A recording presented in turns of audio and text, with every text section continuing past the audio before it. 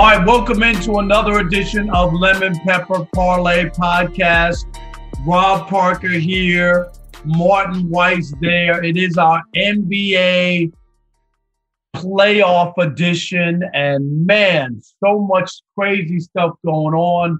Martin can't be that happy. He's been all over the place.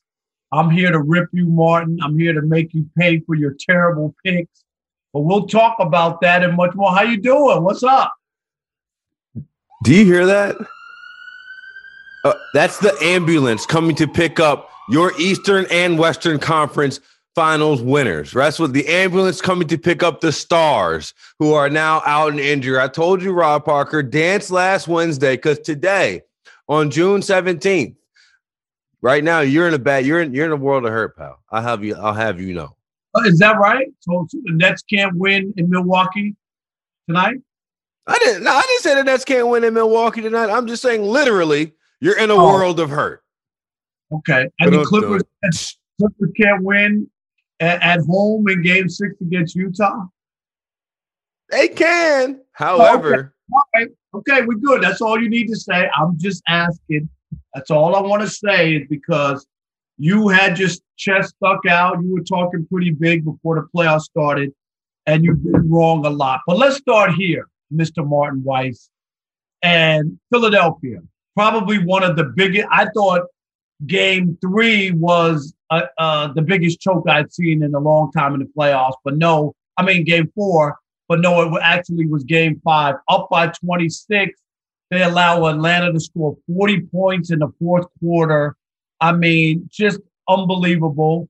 Embiid had made 20 straight free throws. He missed 2 big ones at the end of the game. You have Ben Simmons, who refuses to shoot in the fourth quarter and made 4 out of 14 free throws in the game. And I just cannot get over where the Sixers are.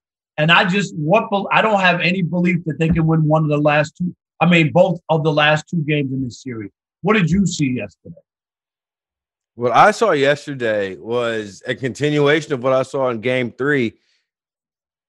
Like, not just be like Joel Embiid needs some help, right? I'm not trying to make it all about like give Embiid a pass or anything of that nature.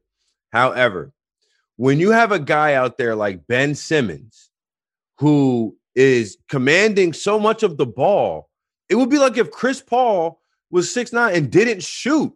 Like, he has the ball all the time. Ben Simmons always has the ball, and his refusal to be an offensive weapon is something that is, to me, it's been Philly's problem literally since he got there, and it's the reason why they're not going to win this series because Doc Rivers is not going to adjust. He finally pulled Ben Simmons at the end of the game.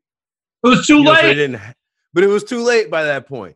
Exactly. And I get that Ben Simmons is supposed to be this remarkable defender and this incredible all defense and this and that and the third. Well, Trae Young was going off, 39 last night? Like, you can't, those two things can't jive. You can't have a guy taking 4 shots in a game.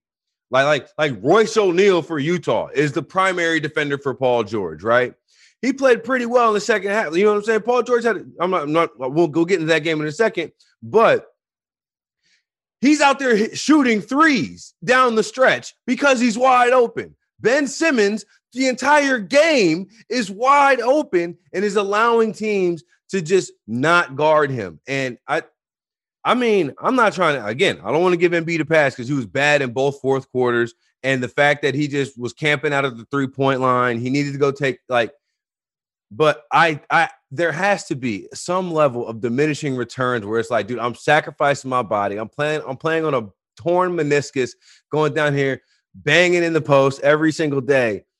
And the other superstar of this team is shooting 4 shots. I mean, not even getting like a Draymond triple-double, right? He's playing where he's getting points, assists, and rebounds. He's just not an offensive option. And like, if he's supposed to be, that's what the problem is. The hierarchy of this team is he's supposed to be the second option. That's what it's supposed to be. You can have the guy handling the basketball in the game who can't make free throws.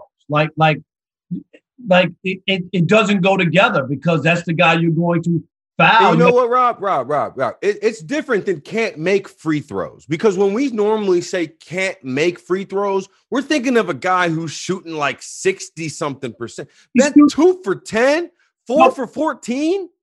But he shot 60% during the regular season. And now I got a stat where, as bad as Shaquille O'Neal was as a free throw shooter, in the postseason, he never shot this poorly as Ben Simmons, who's shooting like 32.5% from the free throw line. You cannot have that. I mean, it's just not doable, or you can't be out there. There used to be a time when they used to take Shaq out of games because you can't play that way. If every trip down they're going to foul you and you get none or 1 point and they're getting 2 and 3 points. You know what I mean? It doesn't add up. So the thing for me that's the most egregious about Ben Simmons, before you get into the overarching thing. Okay, don't shoot. That's fine. Be terrible at free throws. That's fine. Be productive elsewhere. Lock Trae Young down.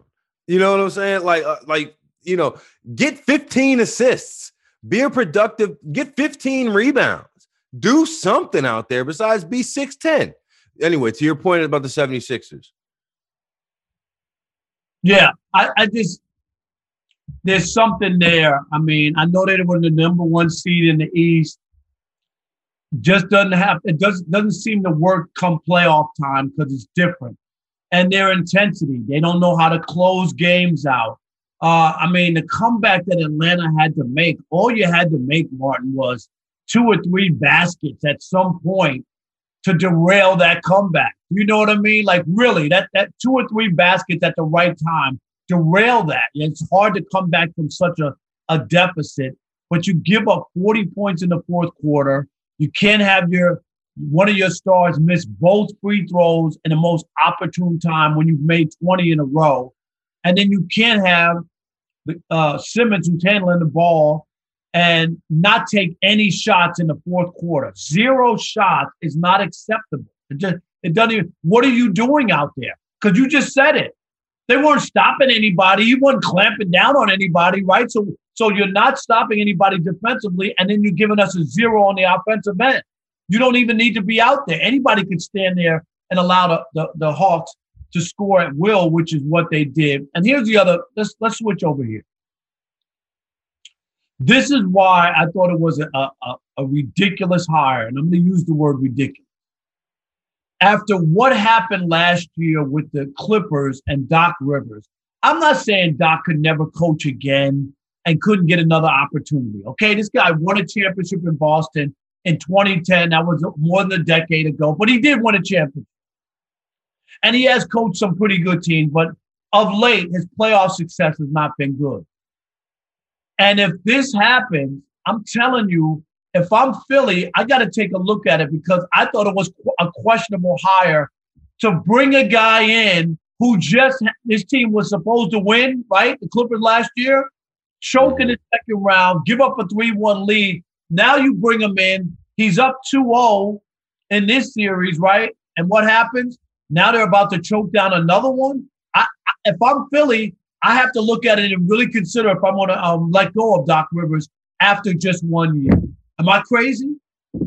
No, I don't think you're crazy. I don't think they will let go of Doc Rivers, seeing as they ran the Brett Brown experiment back to back for like seemingly forever after. I mean, but I think that your point is well taken in that, I mean, we made jokes about it all last year when the Clippers, collapsed in the bubble, and then Doc Rivers got fired. As the Clippers would, have their moments where they would dip, everybody would be like, "Oh, I thought it was Doc's fault." Well, you sit back and you look at the two different teams now in the playoffs. The Clippers have gone down 0-2 in both of their series, and it's seemingly coaching adjustments that's made. And when you look at the Philadelphia 76ers, they look at like they've made literally the only adjustment that the Sixers have made is sitting Danny Green because he's been hurt. That's it. And you got to admit that Ty Lue has made unbelievable. Is he not coaching his ass off in the playoffs?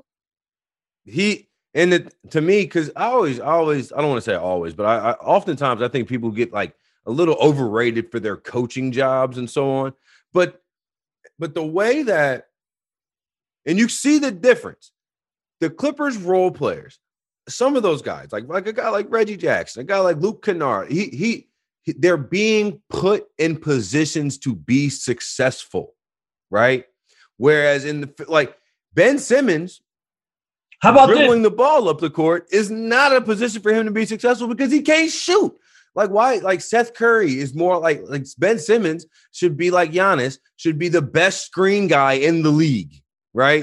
And then you saw that terrible miss by Steph Curry at the end, right? Like he was making shots all night, and then the fourth quarter comes around. It's amazing, man. I'm telling you.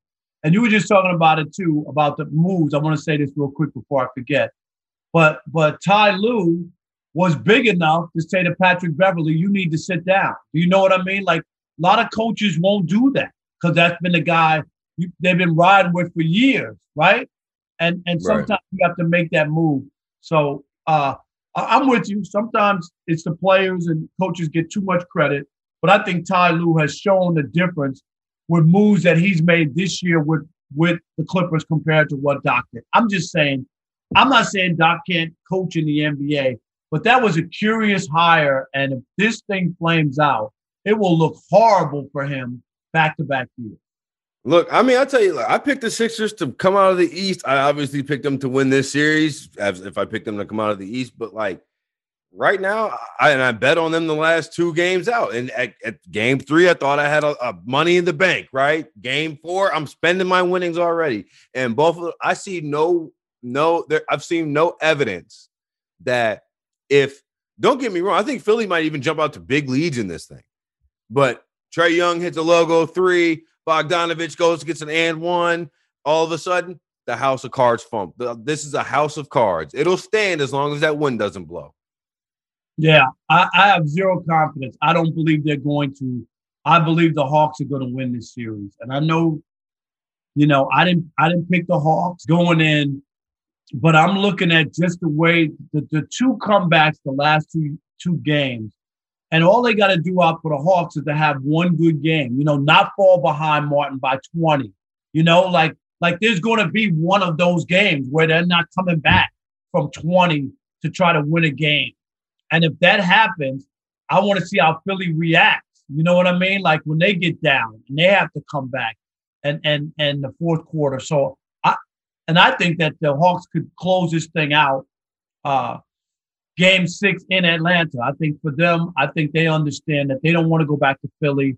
They've lived a charmed life, 2 unbelievable playoff comebacks, and I think they need to seal the deal right here, right now. So that's something. The Hawks and Nate McMillan, give him credit, man. His team doesn't quit. They don't quit. A lot of teams would have. You're down 26 on the road, right? You're down 26. It's easy to just be like, we can't do this, and fold the 10, but they haven't done that. And not only that, but the last 3 playoff games we've seen have been epic collapses. When we kind of paint them in the epic collapse way, except for obviously watching Kevin Durant do what he did was miraculous. But we paint them as these epic collapses. But it takes a team to be down 20 to keep their head about them and to not lose their composure and to not try to get it all back in one shot. And especially a team like the Atlanta Hawks that shoot so many threes, you would think it would be harder for them to come back in games when they're not hitting outside shots early on. And it's a testament to the coaching staff because you see what happened as soon as Lloyd Pierce was fired. No doubt. The NBA playoffs are here, and you'll be in hoops heaven betting on all the action on FanDuel Sportsbook. There are so many exciting matchups, and FanDuel is taking that excitement to another level because new and existing users, that's right, all customers can bet risk-free throughout the playoffs. Once you have a FanDuel Sportsbook account, you can bet one same-game parlay risk-free every week. That means you can combine multiple bets for an even bigger win. And if you don't win, you get up to $10 back. So tonight, if you want to play the lemon pepper parlay, same game parlay, go ahead and throw this bad boy together. Nets +6, Kevin Durant over 3.5 made threes, James Harden over 16.5 points. And guess what? If that doesn't hit, you can get your $10 back. Basketball fans, now is the perfect time to give FanDuel a shot.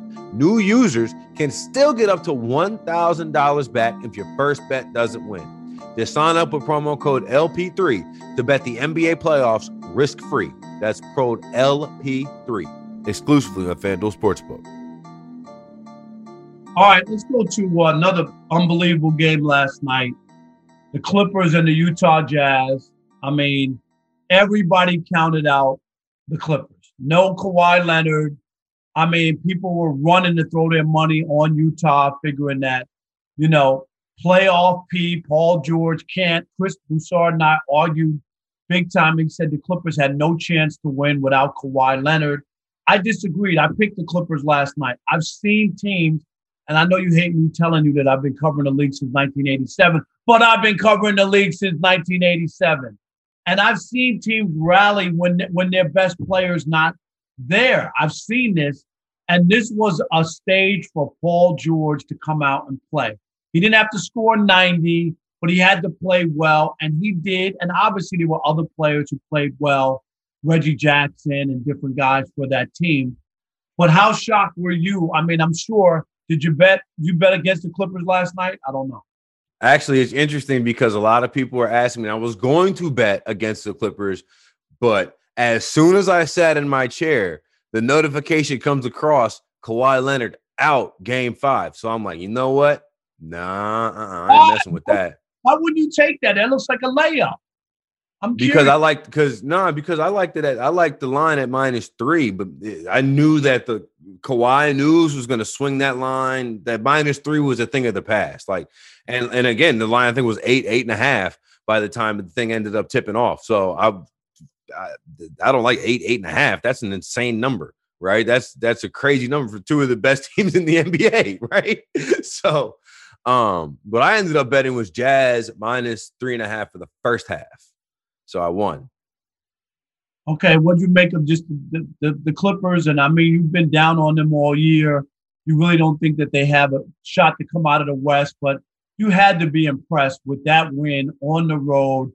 They haven't fared that well in Utah. That was a game that they had to win, and they won it convincingly. I would say, I was impressed with Paul George in the first half, especially being able to really just come out and establish that, okay, this is the type of game that this is going to be for me, right? Like that's he came out in the first half, really established that. And the thing that made that game last night exciting, and also why I would have concern for the Clippers going forward, is Reggie Jackson was hitting shots of incredible difficulty. And the thing about Reggie Jackson, and he's been playing, I don't want to belittle him, but he's been playing above his head for the last 5-6 games, right? He's been playing above his level that we've seen throughout his career. And this incredible shot making out of Reggie Jackson, while last night it was awesome to watch, hitting some of those tough long twos as the shot clock was winding down, I just wonder how sustainable it's going to be going forward. Because, I mean, we were in Detroit when Reggie Jackson was there. He wasn't hitting this level of tough shot, especially when he was getting the minutes. He was getting so many minutes when he wasn't coming off the bench as he has been for the Clippers in that kind of spark plug role. So that would be my concern, is because, a little bit more of Reggie Jackson, I think you're going to end up getting less of his dynamic moments, if that makes sense. No, I hear what you're saying, but I think he's playing well. And sometimes guys just blossom. We were in Detroit 5 years ago. Guys blossom from then. You hope that you get better. I'm not saying he's going to be a superstar and going to make every shot, but I think the way he's playing, I love the confidence of that team. This is what I said. After they fell down 0-2 to Dallas, when you fall down 0-2, Martin, and you lose the first 2 games at home, it's an uphill battle. And I said, nothing that they face this year, this playoff, will overtake or put them where they have a belief that they can't come back, right? Because that was the ultimate, to be down 0-2, losing your first 2 games at home. So even after they lost the first 2 games in this series in Utah, and I told people, that's not unexpected. That wasn't something that people should have been oh my God, I can't believe they lost 2. Utah was the number 1 seed in the West. So losing 2 games in their building wasn't like ridiculous or, oh my God, had they split in Utah, that would have been big, but not losing 2. So I never counted them out. I just think this is a different team that learned from a year ago, that has some players that all contribute. They have a better coaching philosophy in what they're doing. Players are put in better position to succeed. And I think that there was a turning point. And I'll go back. Game 3 against Dallas. Martin, you know they were down 30-11, right? After losing the first 2 games at home. There was their moment. They could have just rolled over. We're getting buried in Dallas. We can't win this game. They came back, won that game, won game 4, lost at home. Here we go again. Oh, my God, they're going to Dallas again, win that game, and then come home and win a game 7. So this team has the utmost confidence in that nothing that happens in front of them, right, is scary or they can't overcome. I think that's what they're playing with. Does that make sense? No, it definitely makes sense. But the thing about the Clippers that I find the most impressive is, okay, you're going to talk about down 0-2 in Dallas. Why? Because Luka Doncic is going insane, right? And everybody's hitting shots. But and the thing that you've seen with the Clippers, the first 2 games of these 2 series, Luka going insane first 2 games. Donovan Mitchell first 2 games was putting up literal Michael Jordan numbers, like literally Michael Jordan numbers, right? And so then you see games 3 and 4, and that's why I'm sitting back looking like these are the same players I'm watching. So it's got to be Ty Lue, right? It's got to be some of this coaching staff. It's got to be this coaching staff because I'm watching these guys who are just dominating the 5 on the floor in game 1 and 2, not in game 3 and 4, and still getting their numbers. I'm not trying to say that Donovan Mitchell wasn't. I mean, he wasn't great last night. He wasn't good last night. But in game 3, he was good. Game 4, he struggled. But these guys are still getting their touches and getting their shots. It's just the way that they make it so much more difficult. But the thing that gives me concern is obviously you don't have that big old braided stop button that you used to with Kawhi Leonard anymore, because it doesn't look like he's coming back for the rest of this season. Oh, I don't know about that. I don't. They haven't said that yet. I mean, they said it's a strain. I know everybody's saying it's an ACL, but we'll wait and see. I mean, he might be out for this series, but I think we'll wait and see before we just jump on that bandwagon. I mean, I think people thought we might not see James Harden, but let's switch over to the Nets and what they do. Yeah, we're not seeing James Harden. We will see James Harden tonight. I guarantee that.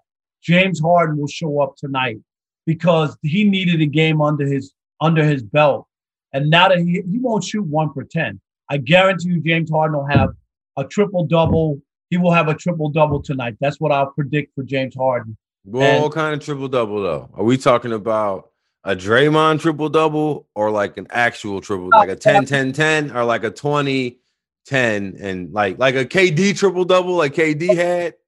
I'll give him 20, 10, and 10, something like that. He'll have 18, 10, and 10, but he'll have an impact. But let's go to KD. Again, all the LeBron minions before Game 5 in Brooklyn. Oh, now KD is going to see what LeBron has to go through. Let's see how he responds without Steph and Clay, and he don't have a stacked deck, and James Harden is hobbled, and no Kyrie. And he turned in, Martin, a performance that was suitable for framing. He couldn't have played any better. Did you see his confidence in the fourth quarter? He wasn't looking to pass the ball to anybody. He wasn't looking for help. He was like, dude, we're not losing this game. It was a performance on a big stage, on a big moment. That was as good as it gets. I don't know if you still have this feeling, and I hope that I never lose it. But watching that Kevin Durant performance was one of those, like, takes me back to when I was a kid watching sports with my dad, and it was like, this is the most amazing thing I've ever seen. In like, you know what I mean? When you're watching these feats of athletic accomplishment, and I mean, and the thing about the way he really played that game was like I was sitting there watching it midway through the third quarter. It's like, man, KD he's cooking, but it's like it's almost you almost want to be like, where is he? And then you look at the stat line, you see he's got 25 points, he's on 7, but it's just the reason why is because he's only taking 11 shots, right? It's like, man, where it almost feels like he's not there, but he's like, man, KD's got a real quiet 22 and 7, and then he just comes out and just turns the volume up to 10. And you could see it happening as he came down one possession in particular. He came down, he crossed back right to left, took one dribble on the big man and had a little turnaround fadeaway kind of from the elbow. And it was like, oh, once he hit that, you could tell he's like, oh, he's about to put on a show. I don't know if he can, and I think part of the reason why we look at that and be like, wow, that was miraculous is because we don't feel like it can be replicated, right? Like we don't really feel like that is one of those things. It's like, where were you when? And even, it was one of those performances that had the timeline going back and looking at other performances that he's had, you know what I'm saying? So I don't know if he can, but I also don't know if he'll need to do that going forward in this series because I think you're right. I think you just hit it. He won't right. From here on out. He won't need that. I agree. Like, because while it was amazing and while it was impressive, Rob Parker, there's professionals out there paid to stop him. And the defensive player of the year was sitting in the corner guarding like Joe Harris, who was one for whoever on threes, and Chris Middleton is sitting out there on KD Island just getting annihilated, and Mike Budenholzer is sitting there just like me watching the game. No, you would have loved for Giannis to say, I got to get on him. And if he gets it, now he might not have stopped him, okay? KD was that electric, that hot, but I'd rather be the guy like he's getting it over me, okay? Like I'm the best player defensively. So if this guy's having that kind of night, I'm going to have my hand in his face. And if he raises up and lights me up, I'm going to have to live with it. But I can't let Middleton or somebody else be out there getting annihilated, as you use the word, because that's what happened. And I agree with you that should have been stopped or changed during the course of that. How could you sit back and watch that when KD was in such a zone? That was a bad thing. And then, to get up on the podium after the game and then praise him, he's the best player on the planet right now and all that. I don't want to hear all that. I don't care about the post game. I get it, but I don't care about the post game. Like, because in the reality of the situation, I really try not to police what athletes say in the post game. I would like it to just be honest. Like, just don't peel my leg and tell me it's raining. Don't tell me, don't tell me it was a bad shot, Paul George. You know what I'm saying? Like, don't tell me.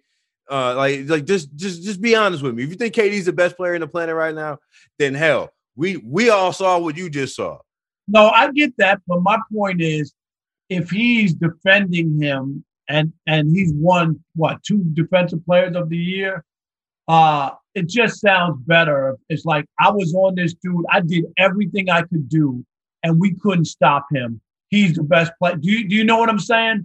But no, I get it 100%. Watching as a spectator, and that's why it doesn't mean anything to me. That's what I'm saying. No, I get what you're saying, but I also have trouble. Like, we talk about the new NBA and how guys don't want to listen, and how Stan Van Gundy's out after a year. And if you watch inside the NBA afterwards, the whole conversation wasn't about how that team played no defense and really wasn't was just a turnstile the entire season, no spacing. But it was all about how these kids these days, right? So, like, I don't necessarily have a problem with a player not telling his coach, hey, I want that guy, right? Like, I would like for it to happen, but I don't necessarily require it. But I require it out of the coach to put your best defender on the best offensive player. You know what I'm saying? Like, this is a different. They won't do it. That's what I'm trying to tell you. They're waiting for the player to come over to them and say, hey, coach, I'm going to take that. That's what guys used to do anyway. And they didn't have to wait for when Chuck Daly was coaching the Pistons, Isaiah or Joe D or whatever. They wouldn't have to wait for Chuck to put me in. We're getting annihilated. We're blowing a big lead. This is a pivotal game 5. If we lose this, we're going to have our backs against the wall. Like, they don't have Kyrie. James Harden is scoreless in the first half. If we don't win this game, how are we going to win anymore? Do you know what I mean? And I 100% agree that that's the level of conversation that the player should have towards a coach. If a coach is having that level of conversation towards a player, we're having a major problem, right? But I do not have a problem inherently with Giannis not saying anything, because I think that it's Bud's job to say, hey, you see, like, I don't think he would have had to talk him into it. You know what I'm saying? I think if he just gives him the marching orders, he's going to go and do it. But I think it's emblematic to the bigger problem with Milwaukee, where just in the last 4 minutes of games, they don't do anything spectacular. They don't do anything good. They don't defend well. They don't run offense well. It's all ISOs for a team that is not built for isolation. And then honestly, like, this is professional sports. And I've never obviously played sports at a high level, but having watched and observed these things for the vast majority of my adult life, if there's a guy out there, you have to treat him like he's a guy out there. James Harden, they did not take advantage of James Harden defensively whatsoever. It was evident from the tip-off that James Harden had no step. Even the one bucket that he did have, he got by the guy and couldn't finish the layup. He shot a floater from like some weird, and the only reason he even got fouled is because the guy was like, what are you doing shooting from here? You're supposed to go lay it up. This is a mid-range shot, James. Are you familiar with this area? You know what I'm saying? I mean, it's just the idea that Drew Holiday, who was brought to that team, supposed to be the guy, supposed to come set things up, break things down, and be like the point guard for that team. The idea that Drew Holiday just didn't eat lunch on James Harden down the stretch is I'm at a loss for words. There was one play where Harden didn't even want help. Do you remember that, where he's guarding Giannis? He's guarding Giannis. He waves off the second guy, like, don't come over here. I got this. Like, really? Wow. I mean, I guess Harden's like, look, don't come over here, because either he's just going to shoot it and he's going to miss, or he's going to drive to the lane and I'll foul him and I'll miss that too, right? But I think that just shows you psychologically, like, and it's really the stuff like that why I'm like, I can't in good conscience. Like, on paper, when this thing broke down, I felt like I had good reasons as to why the Nets should have struggled with this team. And to say that the Nets have just completely dog-walked them, I don't think is very fair. But the struggles that the Nets have had in this series have been because the Nets have struggled. It has not been because the Bucks have implemented defensive strategies or offensive strategies that the Nets have not been able to figure out. No, I'm with you. And I think the Nets have a good chance of wrapping this thing up tonight in Milwaukee. I know a lot of people think Milwaukee will win. I just think I'm expecting James Harden to have a big night. I told you, a triple-double. I just think some of their role players who have struggled, like you mentioned, Joe Harris hasn't shot the ball well. Those guys are all due for a big game. And I think they understand they would love to get this finished. You know what I mean? And they have Milwaukee. They smell blood. There's an opportunity right here to win and wrap this thing up. So I'm expecting the Nets to wrap it up tonight. I do want to give you a little side note. So on our show, The Odd Couple on Fox Sports Radio, 7 to 10 p.m. Eastern, Monday through Friday, Benito, a guy from Florida, Martin, called up and said to Chris and I that he would bet us a pair of Jordans that the Bucks would win the next 4 games and win the series, that it would be 4 games in a row and it would be over. Did you take the bet? We took the bet and he paid off. Of course you took the bet. Of course we took the bet. And he paid up. Man. Like ASAP. I mean, I'm just like, really? I couldn't help but take that. Are you kidding? I just don't understand why people are offering you all these sucker bets. Like, I feel like I might be the only person in America that's not taking the Rob Parker sucker bet. You know what? In fact, if you listen to this podcast and you like to place a bet with Rob Parker, contact me. I'll take your action. How about that? All right. So, I mean, Lord have mercy. This is ridiculous at this point. So we got, and then one last thing, and then let's get to our picks for this week. But one last thing. The Chris Paul situation with the COVID. Obviously, he has to be reevaluated, Martin, on Saturday after he needs a negative test for COVID. And then the earliest he could play would be Sunday. If the Clippers end this series in game 6, in LA, game 1 would be Sunday. So there's a chance he could miss game 1 of the Western Conference Finals. Where are you on this whole scenario and how much this could affect him? Now, if he gets another positive test, he could be out for 2 weeks. I mean, it's that touch and go. It's tough for me. Like, I mean, it's incredibly unfortunate. I heard last night on TV that Chris was vaccinated, and to contract COVID after being vaccinated, after going through all of the protocols. You buy it? Do I buy that Chris is vaccinated and he caught COVID?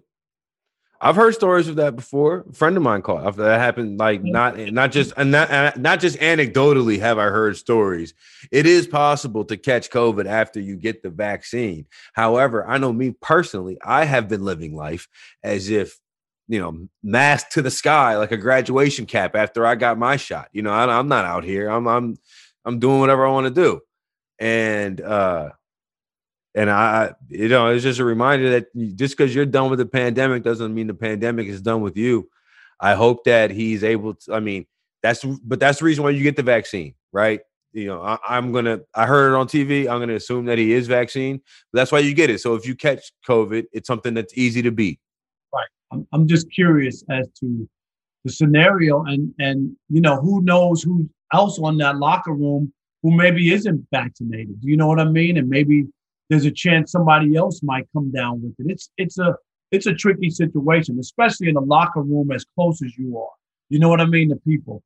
Most people don't work that closely with each other, but NBA players are different. You're on top of each other.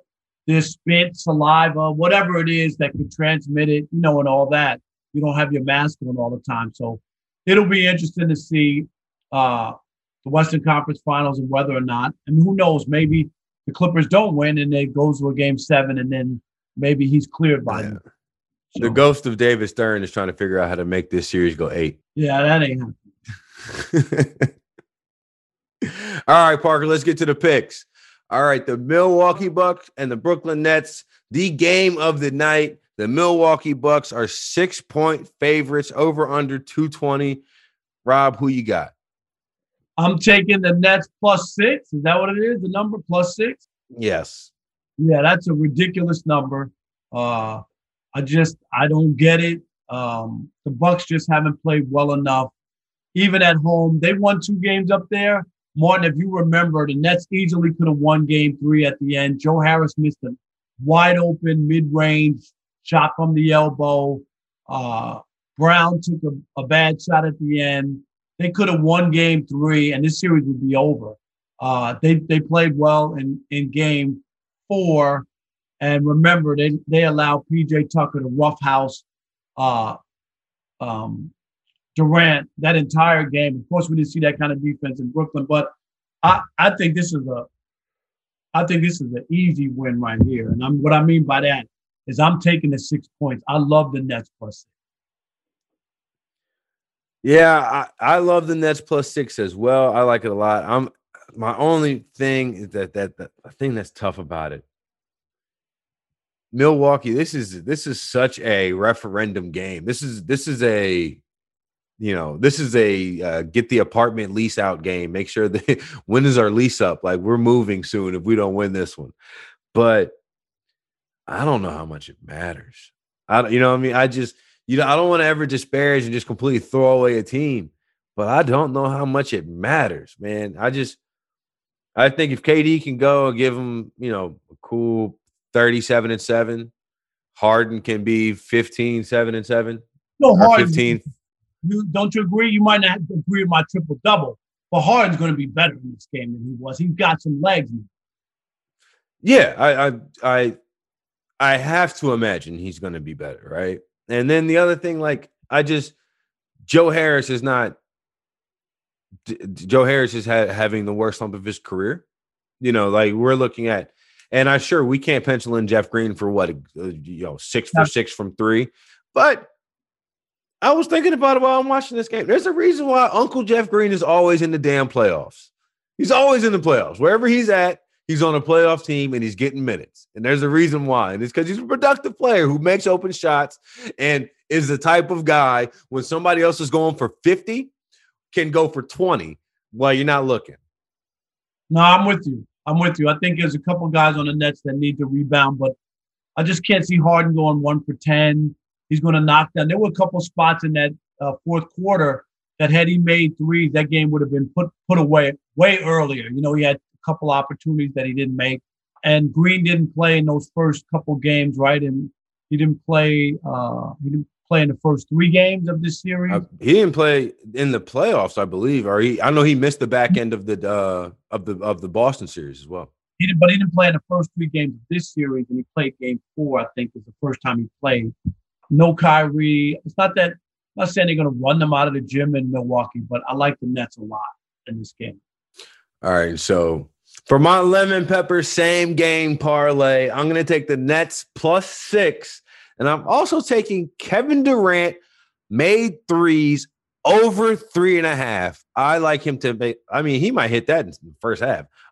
All I need is 4 threes out of Kevin Durant. I like that a lot.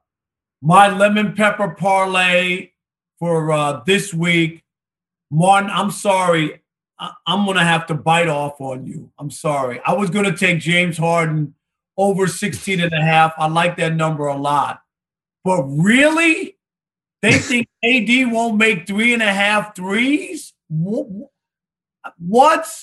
Do they really think the NBA, after the performance they had, they're going to let PJ Tucker strong arm him in Milwaukee and foul him and not call fouls or whatever? It ain't going. PJ Tucker might have 2 fouls in the first quarter if he ain't smart. You know what I mean? After that performance. So I love the Nets +6, and I love KD over 3.5 threes. KD will hit 6, and there'll be plenty of room. Okay.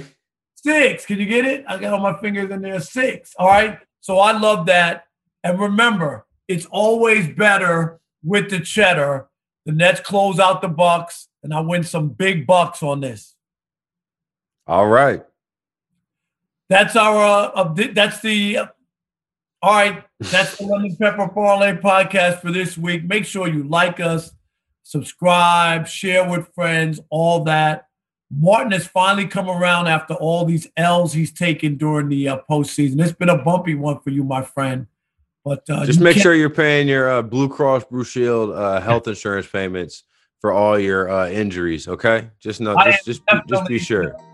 I'm definitely paying up since I have some extra cabbage to play with. All right, we'll see you next week.